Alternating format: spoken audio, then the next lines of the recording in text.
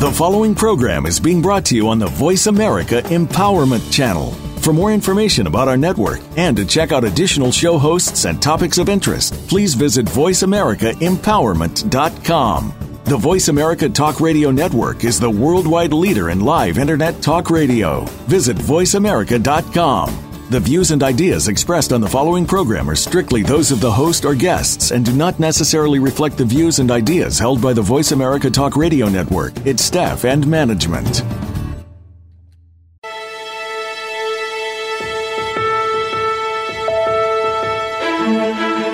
There are some people that make their work just another thing they have to do.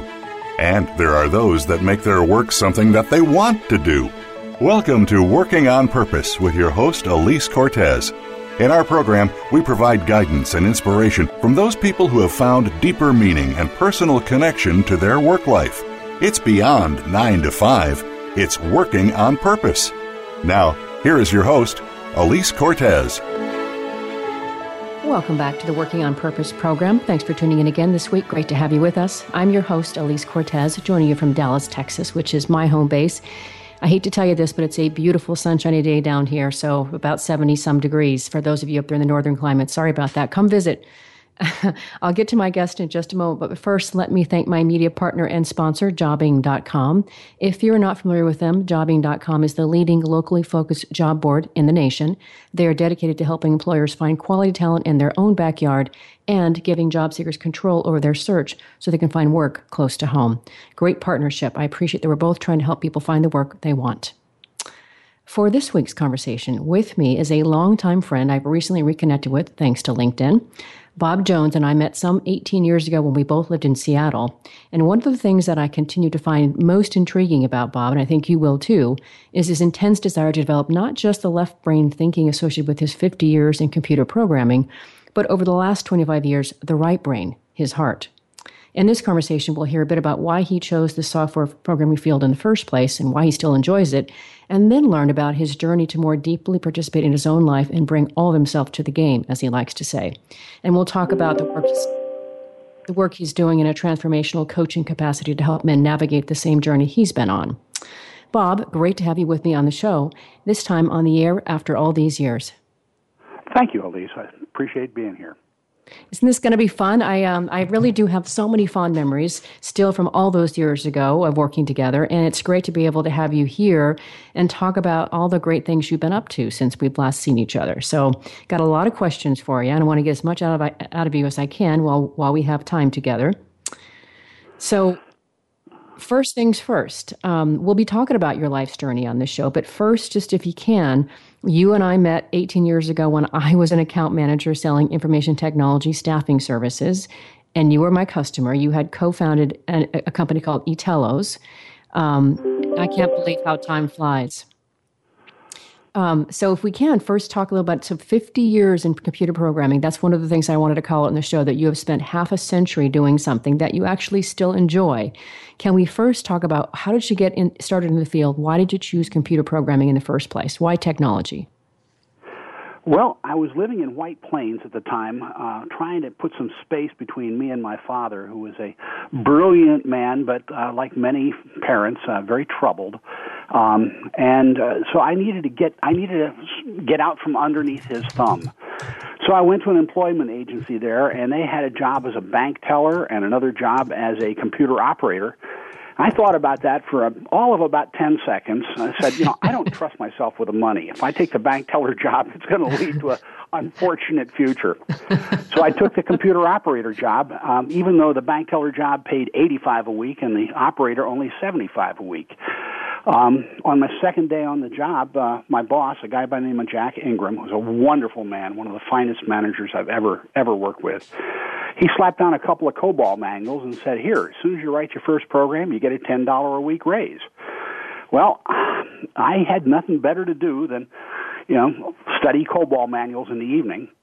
And so 2 weeks later, I got the raise. And about 14 months later, Jack told me it was time for me to move on.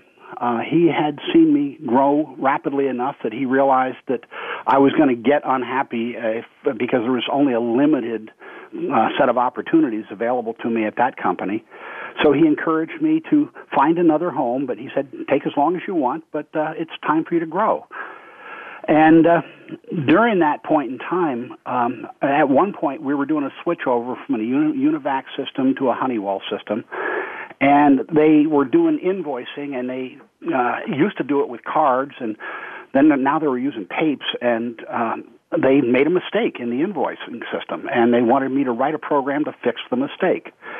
So I did. I just sat down to Key Punch and slammed it out, and 10 years later, I had the wonderful opportunity. I was traveling back east with my wife, and it just happened on the 10-year anniversary of my start date that I was able to hook up with Jack and a couple of the folks who I worked with 10 years ago, and it turns out they were still using that program that I had written, that it was now the core of their billing system. So it just shows you that sometimes you just have no idea how something you produce is actually going to be used. That's how I got started. I have to say two things to what you said there, Bob. First, I think it's wonderful that you were thrown out for growth opportunities. That happened to me when I was 19, but it wasn't quite presented to me just like that. That sounds actually very polished. The second thing is that I think it's amazing and wonderful that you just somehow got this stuff. I mean, so do you think that there's just a natural attraction here to programming, or did you just somehow, did they get you at the right time in your life for it to sit well and take, if you will? I think it was more the latter. I think it just as it happened that at that point in time in my life, I was alone trying to reestablish myself, and I got fascinated by the notion of programming. It presented an interesting opportunity to be creative, and yeah, that's just it. I think it was just the right time.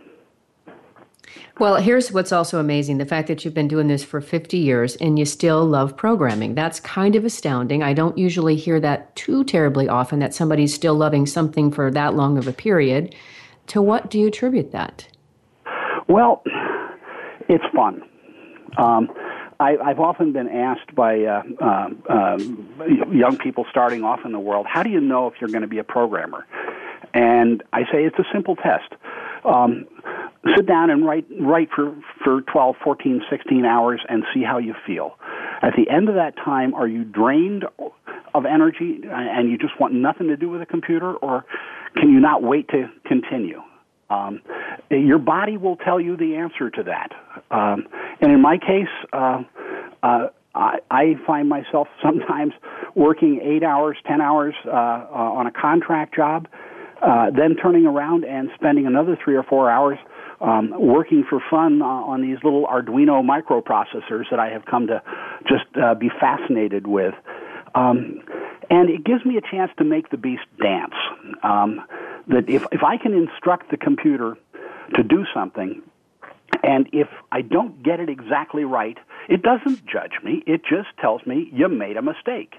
And it will tell me in rather blatant but sometimes rather unobvious ways. So the challenge is for me to examine what it is that I did and make it better, make it work right. And in the case of these little Arduino things, I can actually make a little robot run around on the floor now and entertain my kids and my grandchildren, and it's fun. But there is a darker side to that too, and that is that I don't know how many of your listeners will be familiar with the Enneagram, but it's like Myers-Briggs. It's a way of classifying people, putting them in boxes, sort of. But it's a pretty rich model. And they talk about 9 points, 9 different coping strategies, I tend to think of it as. And my strategy is in strategy 7, which I think they call it a dilettante or something like that. But it basically is the style of getting busy with all kinds of projects and staying busy and staying busy and staying busy. And I realized relatively recently that that's a way of my avoiding and distracting myself from the inner turmoil I feel as I'm almost 70, and as I start dealing with those parts of my life that I'm going to have to start letting go of, like programming. Oh, a few more things on that. First, of course, I always love your colorful language, Bob. I never tire of the way you talk. It's just wonderful. Thank you. Yes. Secondly, I'm quite familiar with the Enneagram. I know it, and I use it as well with my coaching clients. And I know the 7. That's interesting. And I like the fact that you called it, I think you said, a coping mechanism. Coping strategy, yeah. I think that's really, really an interesting way to describe that assessment. I think that's really interesting. So no surprise, given where I know you're gravitating these days, which we'll get to here in just a second. Very, very interesting stuff. Love it. Love this. I knew this conversation would be yummy, just like all the other ones were so many years ago. Right? Well, and one of the things I know you're working on today, which I found quite intriguing, is WordPress, which of course I recognize as the software powering my website. Why this software? How'd you get into that?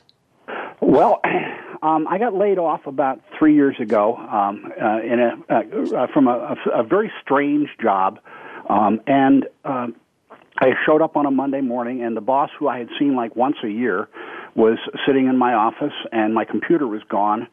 And I know what that pattern means. It means, it means get the computer out of his hands so he can't do any damage. Mm-hmm. But instead of feeling like my stomach was headed for China, I felt this sense of relief. Mm-hmm. And I knew that I had a chance to reinvent myself again. And I've found that every time I've come to a crossroads in work and take the attitude of reinventing myself, the universe just delivers these wonderful opportunities. So I got curious about WordPress because an organization that I'm involved with, the Mankind Project, which I assume we'll talk about in a little bit, they had a website for the Northwest area that was a WordPress site. And so I started trying to make that site a little bit better and trying to learn how this stuff works. And it was, at some point, it was just I love learning new stuff, so let's go learn something new and maybe even useful. And that was about it. Mm. Again, your language, there's a reason that you and I have gravitated together over all these years, Bob. I know you know that. But when you talk about things like reinventing yourself, what that springs to life for me, of course, is identity, which I care deeply about because it's so important and drives behaviors, decisions, et cetera. And of course, it'll come into our conversation here probably after our first break. But this is the kind of stuff that I look for on these radio show interviews. So you're doing beautifully. Thank you, Bob. Thank you. One of the things that I find interesting about your background when I think about how you have navigated your life, and I know over the last couple of decades of your programming career, you began wondering about what kind of work you were doing and how it actually impacted the planet, which I think is amazing. And so I want to, if you would share with us, what has been going on there in that mind of yours in this regard? Well, that's a really interesting question. Thank you for asking it.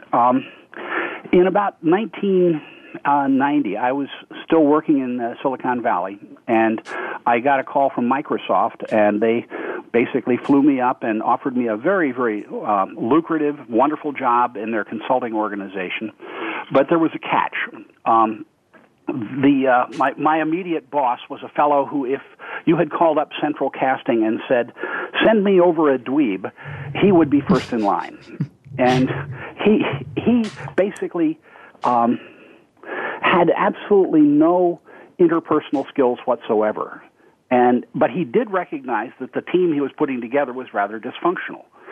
So he called up a team builder, a guy by the name of Tommy Barton, and took us off to a hotel. And Tommy was tasked with teaching us a week-long course in 2 days, because, of course, we're Microsoft and we can learn this stuff faster. At least that was the belief. But during the teaching, Tommy used some of Will Schutt's human element work, his inclusion, control, openness, and team stuff. And I got fascinated by it. And the strangest thing started happening. It was as if I had been seeing all of my life in black and white, and somebody was starting to turn on color. And it was just this rich, this whole new world for me to explore. And the weekend was over, and the colors started to fade, and I got pissed. I got really angry at, the colors going away. So I asked Tommy, "Look, what do I do now?" And he said, "Well, Jones, take a look at your codependency. Okay, codependency. What's that? He said, you go figure that out.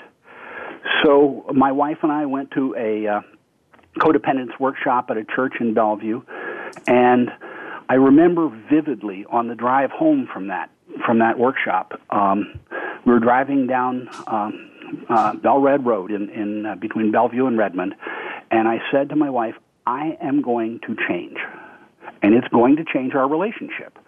Well, she got a little bit scared by that. What does that mean? But I said, you're going to have to make your own choices. I don't get to make those choices for you. But here's the choice I'm going to make for me. And so I worked very hard. I chased Tommy Barton all over the country, going to trainings of his, sitting in, trying to become a member of that team so I could learn how to do this stuff. And in about the mid-'90s, there was a convention in San Francisco of all of the trainers of the Will Schutz material. So I flew down from Seattle and had dinner with Tommy, and afterwards, after dinner, I said, so Tommy, am I ready to join the team? And he said, looked at me and said, Jones, I don't know anybody who's worked harder on this stuff than you do, or you have, and still doesn't get it. And my stomach just oh my God, that was just horrible. But he was right. I concluded from that I was a relatively slow learner of some of this stuff. But ultimately, and since that time and all the work I've put in on learning it, I've learned essentially that what he was seeing was that my ego was running the show there. And I've learned since that if I'm doing interpersonal work well, it's not coming from me, it's coming through me. Mm. And to be able to clear the channels so that whatever it is that I'm seeing or working with somebody, I just get curious about. And at that point, the whole thing is very, very different. And I'm in a different space. And if you asked me 5 minutes later what I said, I would have no idea, because I'm so in the moment with what it is that I'm seeing. So that's about how I got started. Okay, perfect segue to our first break already, Bob. If you can believe it, we've already blown past our first break. Oh, my goodness. Beautiful rendition. Love that. We're probably going to come back to a little bit more of that after the break, but it is time for our first break. I'm your host, Elise Cortez. We've been on the air with Bob Jones, who we like to call affectionately Man on a Mission, who has been steadily transitioning from his half-century career as a software programmer to what I might call a life transformation coach, helping men to more deeply participate in their own lives on all levels. We've been talking a bit about his early life, and after the break, we'll talk more about some of his current work and what he's up to these days. Stay with us.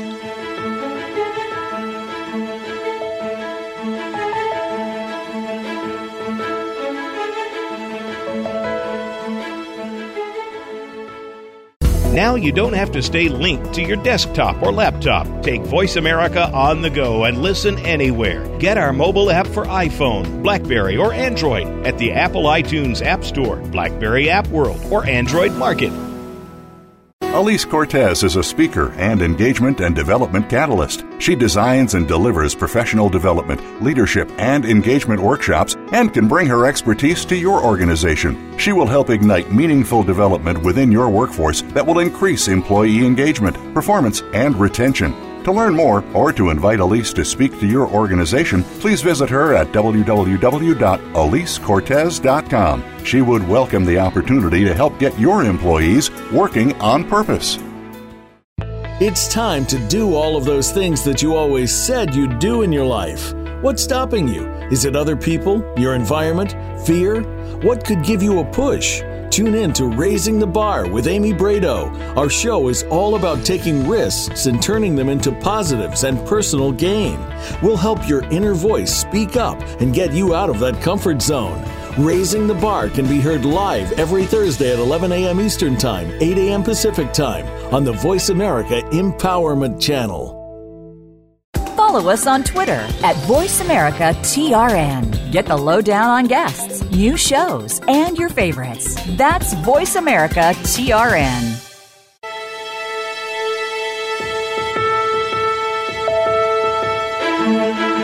This is Working on Purpose with Elise Cortez.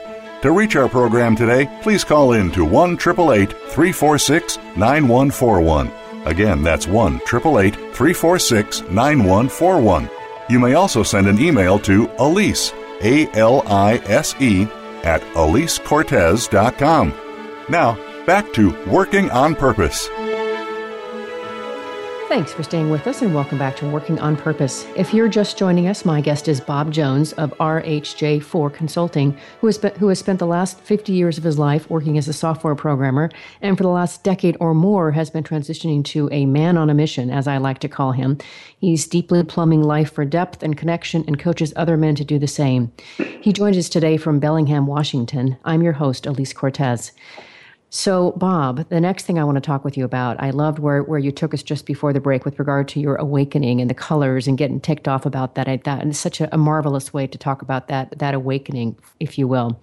And maybe the next thing to talk about is that I've heard you say over and over again over the years is that you've got quite an intrigue with integrating your left and right parts of your brain, if you will, the head and the heart, as you like to call it.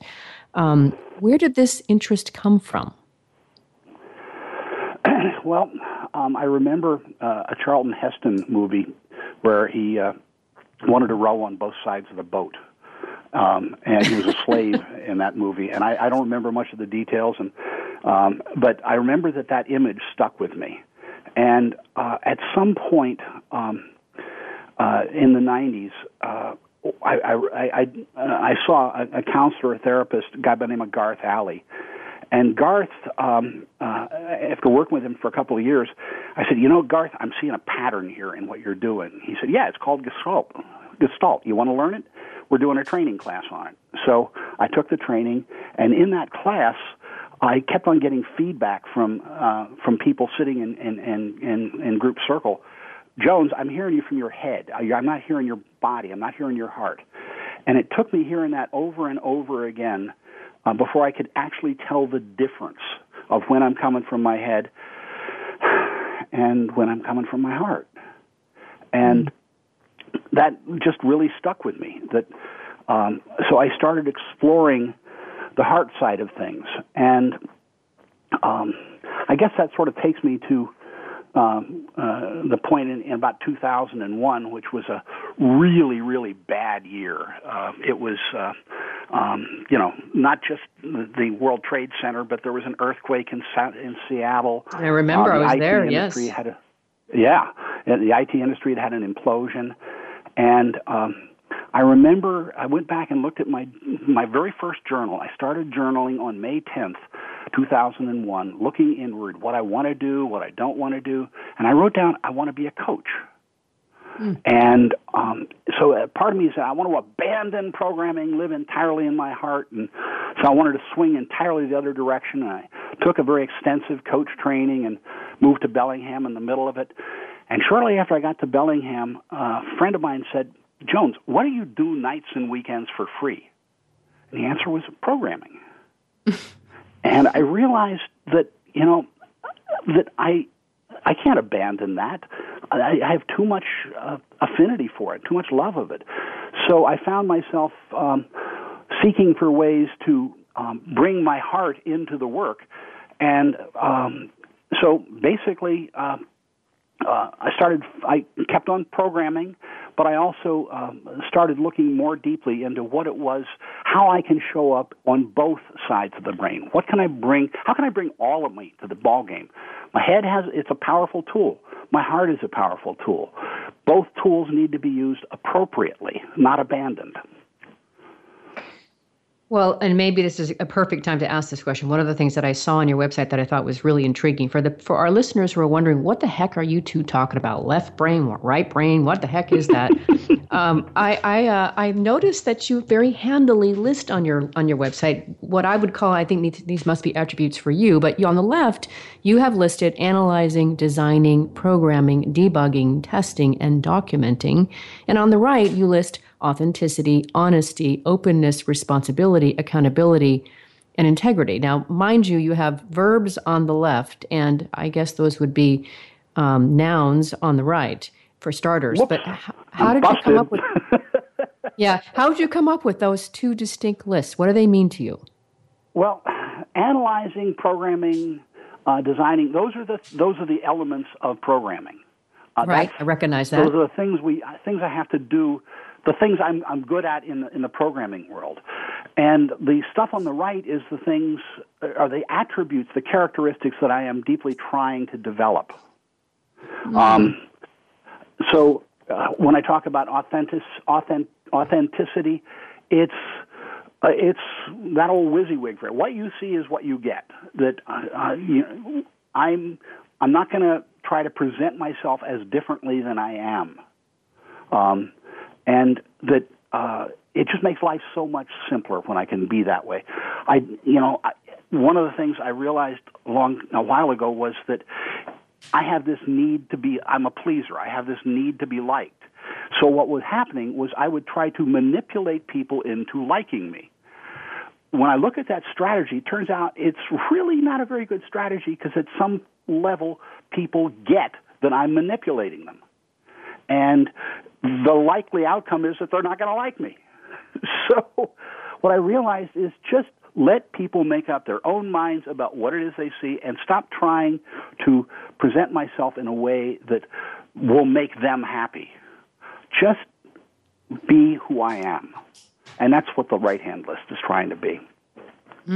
I love that explanation. No surprise that it'd be crisp and interesting. One of my favorite words is authenticity. And I certainly, in all the work that I do around leadership development and such, I really do work hard on conveying the importance of developing an authentic style and approach because it's appealing. It works. People like it. They trust that, right? And so to me, you have always been authentic. I've always found you to be an authentic human being. So I don't know how long you've been working at that, but I got it when we met 18 years ago. Well, thank you. Thank you. Well, it might be interesting to our listeners to have you talk a little bit, Bob, about what you've been doing specifically. You've been talking about some of the things you ran after Tommy Barton and Will Schutz, to try to learn from them. But I would be curious to know, and I bet our listeners would too, what specific things that you've been doing trying to incorporate both your head and your heart? Well, that's a fun question. This fellow Garth Alley that I told you about had a line that he developed after a while. This was after he and I had been working together for a while.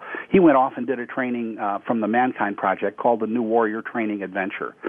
And he loved that so much that he wound up telling men that he counseled, you could spend 6 months with me or you could take this weekend, you'll wind up in the same place. And he told me that after he had done the training. But, being the slow learner that I occasionally am, I said, I'll think about that. A year and a half later, I was in Bellingham, and I realized that the time was right for me to do that training. And so I got in a car, drove down, carpooled with a bunch of other folks. I guess I hadn't quite moved to Bellingham at that point. I was moving the following month. But we got there, and, basically we all assembled in a space and were silently waiting for things to start. And then they asked us to put blindfolds on, and they led us into a room, and there was just loud drumming and pounding and just this tremendous, vibrant energy. And my body felt like I was home, something I had been missing all my life. And so I found myself in a circle of men that were loving and powerful and authentic and honest and real, and I wanted it. I wanted more of it. So I kind of got hooked, and I went back and staffed weekends, which on a typical weekend we might have 32 men going through as initiates, but we'll have a staff of maybe 40 or 45. And the staff men all pay for the opportunity to staff. And we are turning men away from being. It's that powerful. And so after the weekend, which I, being a child of the '60s, I kind of liken a powerful weekend like that to strangely enough, an acid trip, which I have some familiarity with. But the problem is that after the weekend, the effect wears off. So what can you do? Same thing. The colors started to fade. So what can you do? And the next answer was you take the primary integration training, which was how do you actually integrate all this work? And I did that, and I said, this is really what I want to do. And so I did it again and again and again. I actually wound up doing that cycle so many times that eventually I got to be hot-seated and certified as a leader of it. And strangely enough, coincidentally enough, I'm leading one of those trainings, about my 23rd training of that. I lead it tomorrow, and have about a dozen men who are going to who have just completed the New Warrior Training Adventure, and my job is to help them now anchor this and develop the tools, the skills, and the self-awareness to continuously deepen connection in their life. Because I think ultimately the work that we do in the Mankind Project is fundamentally about connection.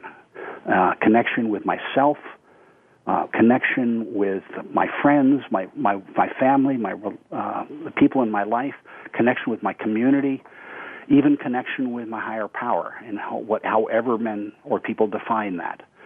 So I feel like I'm kind of rambling here, but that's the passion part of it for me. And boy, does it come across, Bob. It's just beautiful. And I want to make sure and clarify for our listeners. So were you talking about the Mankind Project and the New Warrior Training Adventure is part of that? Is that right, or do I have that wrong? Yeah, that has become the central focus, literally the central focus of my life now. I actually am a contractor, but strangely enough, doing programming for the Mankind Project, but I also lead primary integration trainings. I staff weekends. I'm helping develop new material for them. And it's, I guess the analogy I like to use is that I think that when people go to church, they're trying to meet three needs. I think of them as the 3 S's. First, there's the obvious one, a spiritual need when you go to church. That's what church is supposedly about. But also there is a social atmosphere. You build a community when you go to church. And finally, there's a service aspect to it of serving your community somehow. And I find all 3 in the Mankind Project.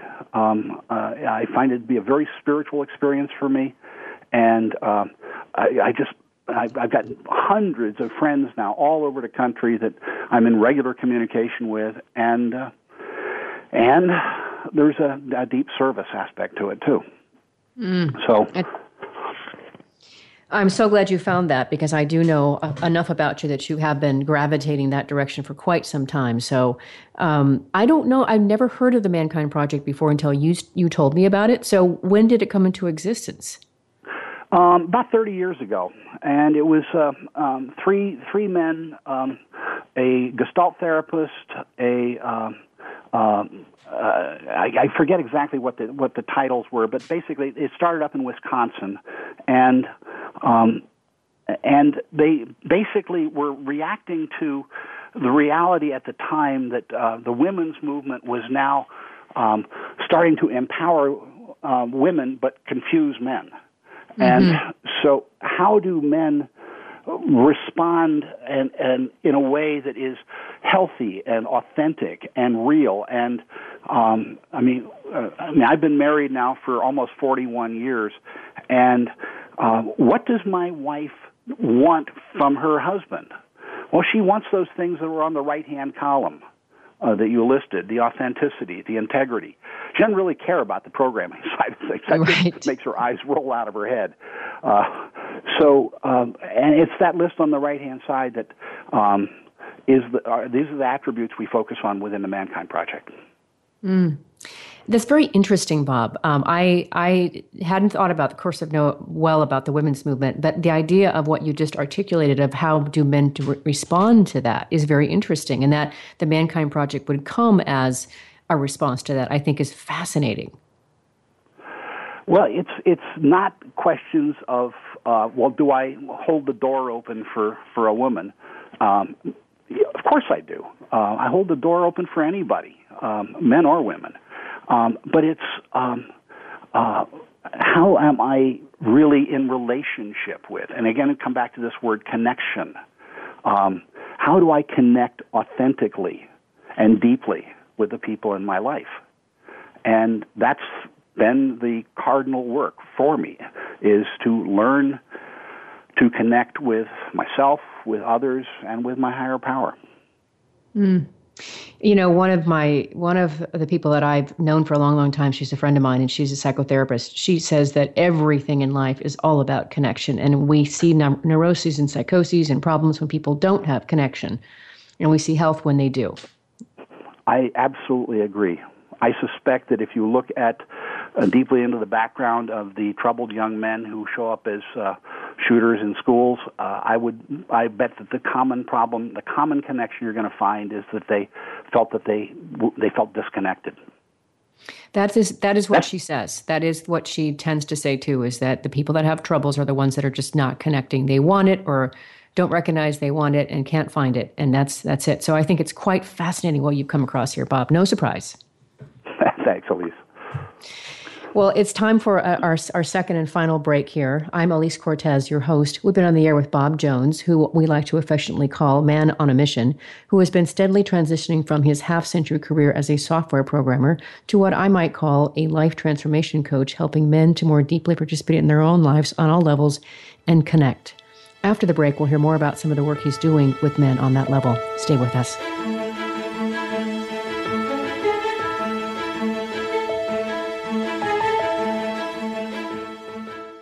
Follow us on Twitter at VoiceAmericaTRN. Get the lowdown on guests, new shows, and your favorites. That's VoiceAmericaTRN. Do you feel alone trying to conquer life's challenges?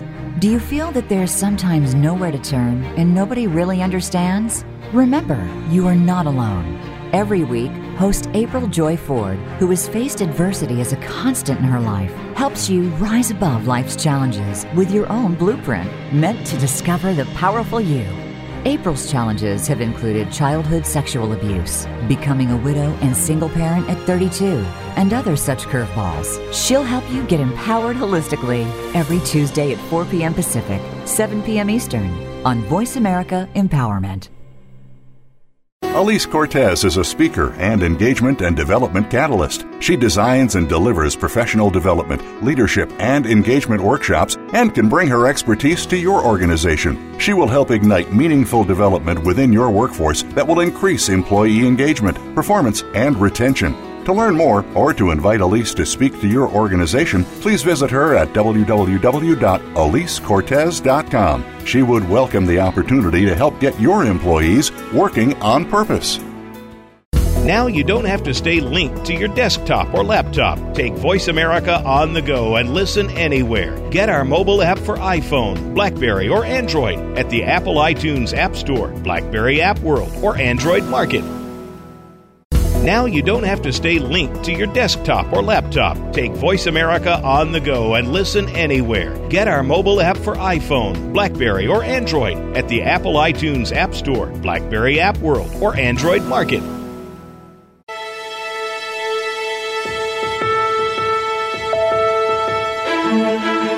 This is Working on Purpose with Elise Cortez. To reach our program today, please call in to 1-888-346-9141. Again, that's 1-888-346-9141. You may also send an email to Elise, A-L-I-S-E, at EliseCortez.com. Now, back to Working on Purpose. Thanks for staying with us and welcome back to Working on Purpose. I'm Elise Cortez, your host. If you're just joining us, my guest is Bob Jones of RHJ4 Consulting, who has spent 50 years working in software programming and for the last decade or more has been transitioning to what we call Man on a Mission as he deeply plumbs life for depth and connection and coaches other men to do the same. He joins us today from Bellingham, Washington. We've been talking a bit about his long journey of what I might call awakening and learning and yearning, all those wonderful things.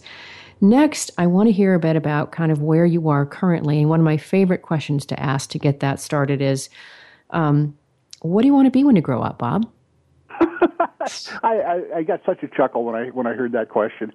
I'll be 70 in July, and we have this culture that says you got to keep on raising the bar, and there comes a point in life when you have to start lowering it. And I'm definitely in the stage of starting to lower the bar. But I still remember a story that my father told me. It was an old biblical story, and I don't remember all the details of it, but it was about the 10 talents. And a talent was a unit of money. And a father gave each of his 3 sons 10 talents. And first one buried them, the second one out and partied, and third one invested them, and which one used it more wisely. So the message that I took from that was that it's important to take what I have and grow it.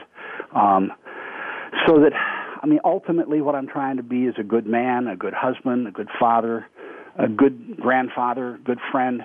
And this morning, I just finished reading Doris Kearns Goodwin's Team of Rivals. And what Lincoln wrote when he was 23 was he wants to be esteemed by his fellow countrymen and to have earned that esteem. Mm. So that's pretty much what drives me. So crisp and wonderful, Bob. What an incredible interview this is. I'm really enjoying this. I'm sure our listeners are as well. Thank you. Yeah, you're welcome. This is good stuff. Well, I definitely want to spend the last part of the show here really getting into the work that you've been doing, helping men to facilitate going into these deeper levels into their lives. And so I'd love for you to tell us a little bit more about this work that you're doing. What does it involve, and how do you generally go about working with men on this level? Thank you. That's a great question. First, men, our culture has programmed men to be disconnected. We have this message that if I am vulnerable, you will think I am weak and attack. Yep. And in certain circumstances, that may be true. But if I want to have connection with you, it's exactly the worst advice I could be given. Brene Brown on TED has some wonderful talks about this that I've watched many, many times. So I realize that I have to be vulnerable, and I have to show men and lead men into a space of being vulnerable. So that starts with getting permission so that we can create a safe enough environment, a psychically safe enough environment for them to be willing to step through the resistance to being vulnerable.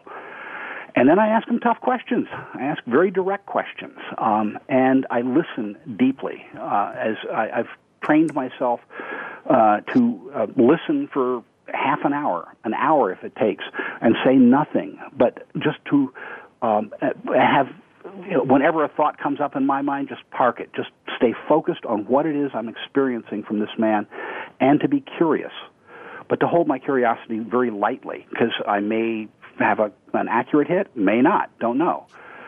So underneath this, the core thing is that what drives most of the dysfunction in otherwise healthy people is beliefs that we took on early in our life, typically pre-10, that were beliefs that were necessary for us to survive then, but don't necessarily work now. And an example would be a fellow I worked with who was about 6'4", big, gorgeous fellow who couldn't talk above a whisper. So I asked him to feel that sense of restriction, where in your body. We chased it back to a time when he was 3 years old, sitting in a church with his mother and listening to the sermon, and the kid was doing what 3-year-old kids are going to do. He was squirming and asking questions and speaking, and his mother was constantly saying, shh, shh, be quiet, shh. And so he took on the message that in order to have mom's love, I got to be quiet. And when we looked at that message and asked and said, you don't need to be quiet now. Are you willing to try to give me a roar? Give me a giant roar. And that was all it took. He broke through it. And sometimes it's that simple, but other times it's much more complex. And so it's just, at the heart of it is, we have this notion, there's this notion called the drama triangle, Karpman drama triangle, that we wind up finding ourselves victimized somehow by life, and somebody has to be the persecutor who victimized us, and then what we're waiting for is the rescuer to come along and make life good. And frankly, I just teach men, call BS on that one. If you want to play that game and stay stuck, go ahead. If you want out of that game, you got to take responsibility for the moment. Instead of blaming the persecutor or hanging out in this victim space, take responsibility, step into your life, and learn to set powerful boundaries. Learn to set clean, authentic boundaries, because most of us, the essence of codependence is not knowing how to set boundaries. In my life, I was never taught as a kid to set boundaries. So that's at the heart of it. It's just basically giving men tough love, tough questions, and to hold them deeply, know that I don't judge them, I just challenge them. That sounds incredible, and what an amazing gift. And I'm certainly sure that you encounter resistance as people fight through that process because it's unknown, it's scary, and it's not what they know. But it sounds like amazing work, Bob. It's very rewarding. It feeds my heart, feeds my soul. The interesting challenge is, can I find a way of having it feed my wallet as well? I understand. That's and one of the things we talk a lot about on the show is how do we actually transform our passion into profit. In fact, curiously, get this, I found a woman in Nigeria whose business is named Profit to Passion, and that's exactly what she does. Is she helps people take their dreams and turn them into money. Isn't that cool? That's a great, man. Maybe I need to go to Nigeria and check her out. I can't wait to have her on the show. She's going to be amazing. That's great. Well, to make it, now you've talked about the process. You told us a little bit about kind of some of the things that you do with men when you're working with them. Can you give us maybe an example or two of how you've helped men achieve results or how they've changed? Well, that the most figural example for me is the one about the man who was a whisperer, because it was so profound transformation. But just the other night, I was working with a fellow who said, I want to connect more deeply with people. I don't know how to connect, and he had this profound memory of being a baby in the hospital and crying for help, and there was a nurse there who was ignoring him, and he realized that he was entirely on his own, and so somehow he just lost his ability to connect with other people, or just didn't develop that. And as we talked about it, and I challenged him, he finally had this look on his face. He said, I'm just whining. That's what's going on here. I'm whining. I'm staying stuck in victim space because it's easy, it's convenient. And once he realized that, it's just understanding that most of what messes us up is miswired beliefs that were useful then but are no longer useful now, and we have to consciously and intentionally rewire them, let them go.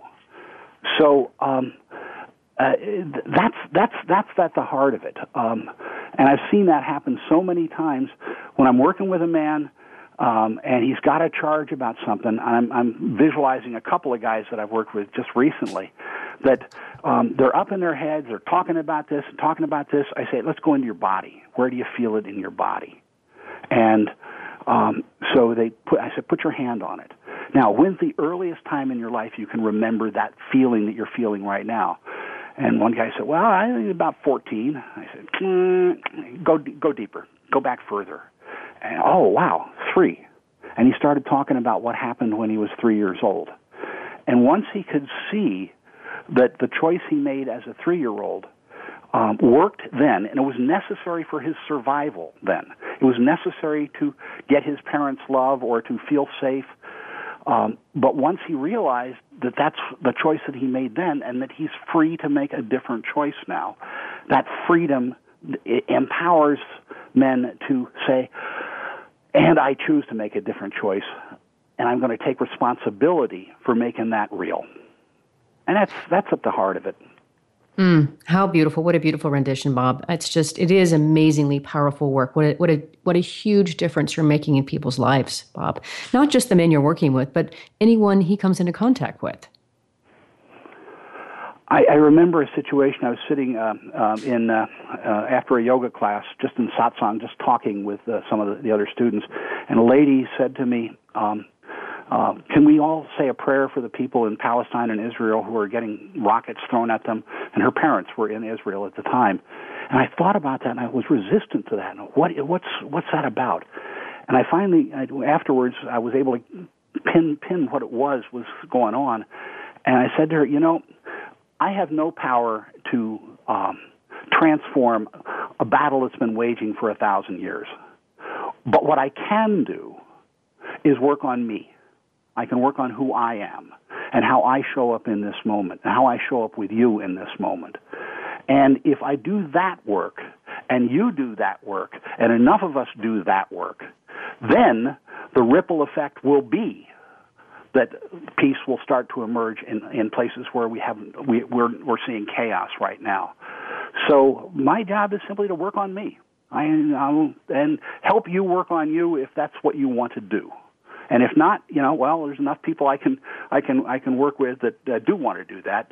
So just focus on the job at hand. That's the heart of it for me. I don't know if that's related to your mission or not, but one of the things I definitely wanted to extract from you before we finish, and we've only got about probably 3.5 minutes or so left on the show. Let's go ahead and let you answer that question. Is that the mission for you, or is it something else? My mission, when we do the Mankind Project weekend, the part of it is to develop a mission of service and to recognize initially that mission is going to come out of a childhood wound, but that over time my job is to grow and transform that mission. When I did my work initially, my mission was to heal the planet by healing myself. And over time it has evolved to my current mission, which is to deepen authentic connection in my world by teaching conscious, courageous, and compassionate transformation. And each word in that mission has meaning to me. Conscious is the work of the archetype of the king. Courageous is the archetype of the warrior. Compassion is the archetype of the lover. And transformation is the archetype of the magician. And there's a wonderful book by Moore and Gillette that talks about these 4 archetypes, which we work with a lot in the Mankind work. So, my mission is what serves as a touchstone for me. It's, I can ask myself, am I living my mission in this moment? And if not, well, what's getting in the way? So let's go take a look at that and see if I can get back on course. And it really has given me a powerful sense of purpose. Like Maslow's hierarchy of needs, the top level is having a sense of purpose. So between mission and purpose, it's transformed my life entirely. Wow, what an amazing thing to say and share. And I don't really, normally what I do to finish the show, and maybe we'll just let you do this really quick here, that's just generally a fantastic way to finish, but one more pearl to get out of you since you've been on such a path for so long. The show is all about helping people more meaningfully connect with the work that they do. So what other pearls, in just like maybe a minute, might you say for our listeners to that regard? Well, thanks. I appreciate that. I think the first one is don't believe everything you think. That just because you think it doesn't make it real. Examine what you think. If you think something means this, take a breath, slow it down, and ask yourself, is that really the meaning? And because the meaning I give to something will drive my behavior, and if I'm not present in that loop, then I will pick a spontaneous behavior, and so what happens is we have a closed loop system and nobody's home. So be conscious of what you're thinking and be aware of it. Slow the moment down. What's the hurry? I think one of my biggest ones is the truth is in my body, not my head. My head is my ego. It's constantly chattering, but my body will speak truth. So if I want to know what the real answer to something is, I just listen to what my body is saying. And let me stop you there if I can, Bob, just to make sure I have enough time to get your website out there. Sorry to stop you, but I want to make sure that people know how to find you, because you've been an amazing guest, Bob. Thank you so much for being here. If you want to find Bob and connect with him and learn more about what he's up to, please go to his website. It's www.r4j4.com. So rhj4.com. So glad for this conversation this week. What a wonderful conversation. Thank you, Bob. And for you listeners, see you next week. Remember that work is at least 1/3 of our life, so let's work on purpose.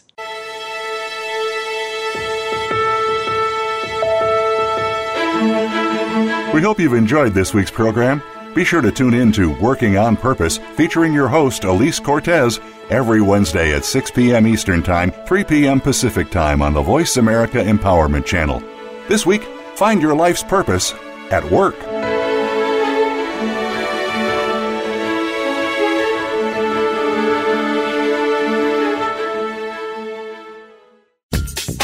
Thanks again for listening to the preceding program, brought to you on the Voice America Empowerment Channel. For more information about our network and to check out additional show hosts and topics of interest, please visit voiceamericaempowerment.com. The Voice America Talk Radio Network is the worldwide leader in live Internet talk radio. Visit voiceamerica.com. The views and ideas expressed on the preceding program are strictly those of the host or guests and do not necessarily reflect the views and ideas held by the Voice America Talk Radio Network, its staff, and management.